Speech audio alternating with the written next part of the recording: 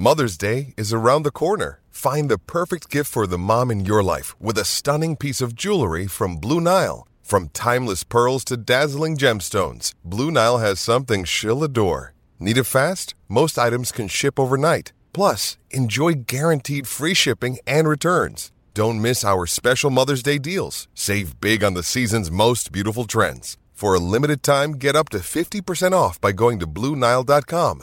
That's BlueNile.com.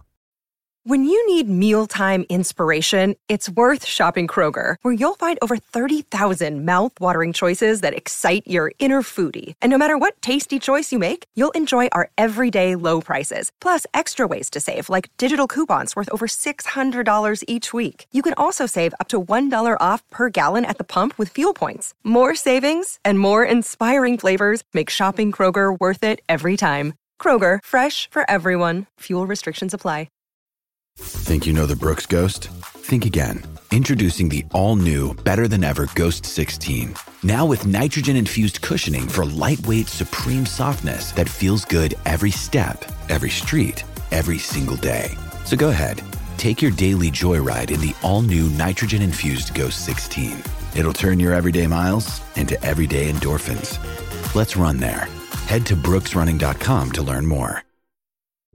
Everton are on the brink of making yet another signing in this transfer window. Ben Godfrey looks as though he's on his way to Goodison Park from Norwich City for a fee of around £25 million. And that means we've got another transfer special over on the Blue Room Extra in full. I spoke to Michael Bailey from The Athletic all about what Everton are getting from Ben Godfrey in terms of his playing capabilities and his personality as well. Like I said, that interview is available in full at patreon.com/the Blue Room Extra. If you want to sign up and listen, the link is in the description to this podcast. There's a little taster of it where Michael tells me a little bit about what Everton are getting from Ben Godfrey in terms of his versatility and how he may not always like being asked about that, and how he's going to cope with potentially having to fight for his place with the Blues. So give this a listen if you want to hear the rest of it and get a whole lot more content from us.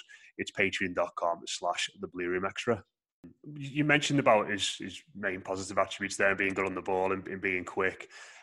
Maybe needs to improve on his physicality a little bit. And you mentioned the versatility there in regards to playing in centre-back and in midfield as well. And there's a really interesting tweet you put out last night in regards to this, saying that you promised him you were never going to ask him about playing in midfield again. Is that something that sort of got on his nerves a little bit, was it, being asked about that all the time? Yeah, I mean, like, Ben doesn't suffer fools, and I think there's probably a bit of him that thinks I'm a fool at times, which probably happens when you ask someone a lot. When you ask someone a lot of questions, it's probably hard not to think of it like that. But I mean, I went to see him at the end of his season at Shrewsbury, and I was delighted because he, as I said, he'd really established himself as a holding midfielder, and it being kind of a question mark in the background. So I was like, "This is great, Ben. This is what, when you go back to Norwich after this season, you'll really want to, nail this down, won't you?" He's like, "Yeah, no, I feel really good at this role." So I think I remember asking Daniel Farke that question a month or two later at the start of the next season. And he was like, "Well, yeah, he'd be a good holding midfielder, but I think he'll be a world-class centre-back." And I just remember going, "Oh, geez, are we really going to go back round here?" So obviously that keeps coming up. And then lockdown last season, obviously Norwich had been promoted. He won the title. He was the centre-back. He's always going to be a centre-back under Daniel Farke. And we had a lockdown Zoom chat with him. And I said, "You do realise that some people are still saying, oh, it would be good to see you at holding midfield because Norwich is short there. Has it ever come up?" And he just went, I said we would call this whole meeting off, if anyone asked me about which position I'm playing.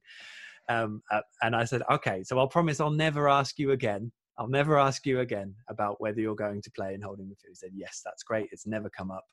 Don't ever ask me again." So so I didn't, and now he's gone. So I mean, if Carlo Ancelotti suddenly looks at him in training and goes, "You'd be good in holding midfield," just be careful if anyone asks him about it. That's what I mean. Hopefully he doesn't throw his bib off and storm off in a huff if he has to play in sense of it. But even those little exchanges you mentioned there are not typical of a standard.